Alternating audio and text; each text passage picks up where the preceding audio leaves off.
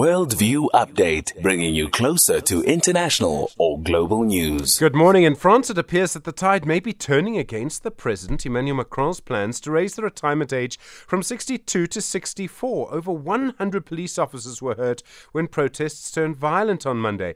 The plans have been passed by Parliament and ruled as legal, but public opposition has led to massive, sustained riots, really, across France. Koffi Kouakou is an Africa Analyst and Senior Lecturer on Scenario Planning at the University of Johannesburg. Koffi, good morning. Good morning. Good morning to you and to your listeners. In Europe, France is famous for having big protests and strikes. How big were these protests, or do we call them riots, compared to what's happened in the past? You're right. I think we need to move to that level. There's really riot because what we're seeing now, burning of, breaking into shops, putting things on fire, attacking policemen, of course, and police women as well. But these are really riots, and it shows how angry the French are.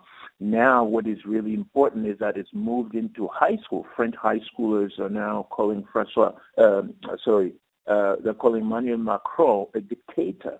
So it's really serious. The youth are now realizing that, in fact, it's not just about old people, but it's about themselves being old later, which means at a much future date. So they're now fighting for it. And this, what I call May Day, this beginning of the month of May in Paris, not just in Paris, but also across the country, it's been really a signal of alarm. And the president is really in trouble. You say he's in trouble. I mean, may you have to reverse course? I mean, he's staked his career on this, really. Yes, of course he has to do that. I mean, he's in trouble both at home and abroad. And so his own base is where he needs to secure his presidency, his legacy, and everything he knows. He's now a lame duck. He's finishing his second term. So he is really in trouble because the riots, the protesters are not giving up. The unions are becoming louder and louder. The protests and the riots are going louder and louder, and even more dangerous. They're becoming now violent.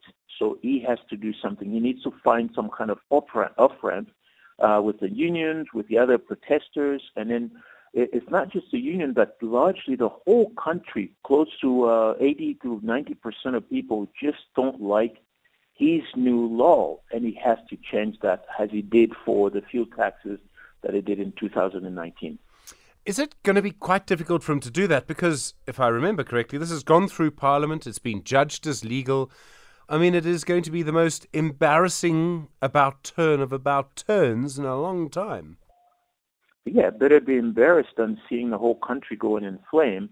And there's nothing wrong with, changing or making an about term if things are not going the way he thought the things were supposed to go.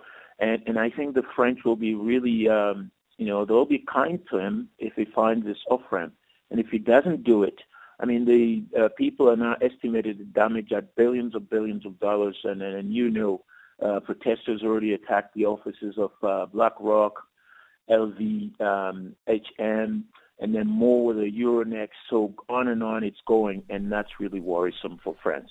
Yeah, the value of political leaders saying sorry sometimes, really, we need to remember how important that is.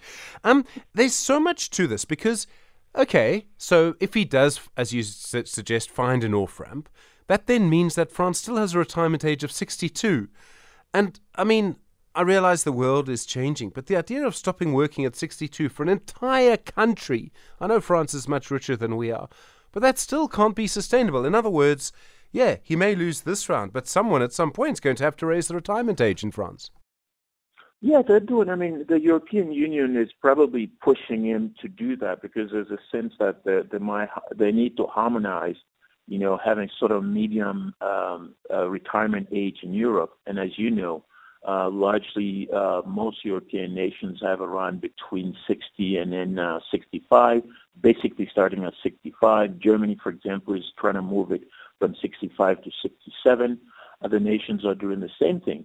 So they're going to have to do something. However, the French social capital and social interest, it's so big. They don't want to have a neoliberal, program Social Security like what we're seeing in the United States. They're very worried about it.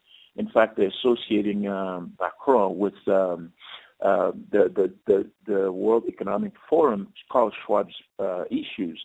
And they're thinking that Klaus Schwab is really putting pressure on Macron, and Macron is his minion. So they're very angry, and they don't want to see that. They want to preserve their Social Security. Koffi Kouakou, thank you very much indeed, as always. Really do appreciate it. Africa Analyst, Senior Lecturer on Scenario Planning in Johannesburg. As you can hear, knows a thing or two about French society too. You're with SFM 27 after 6.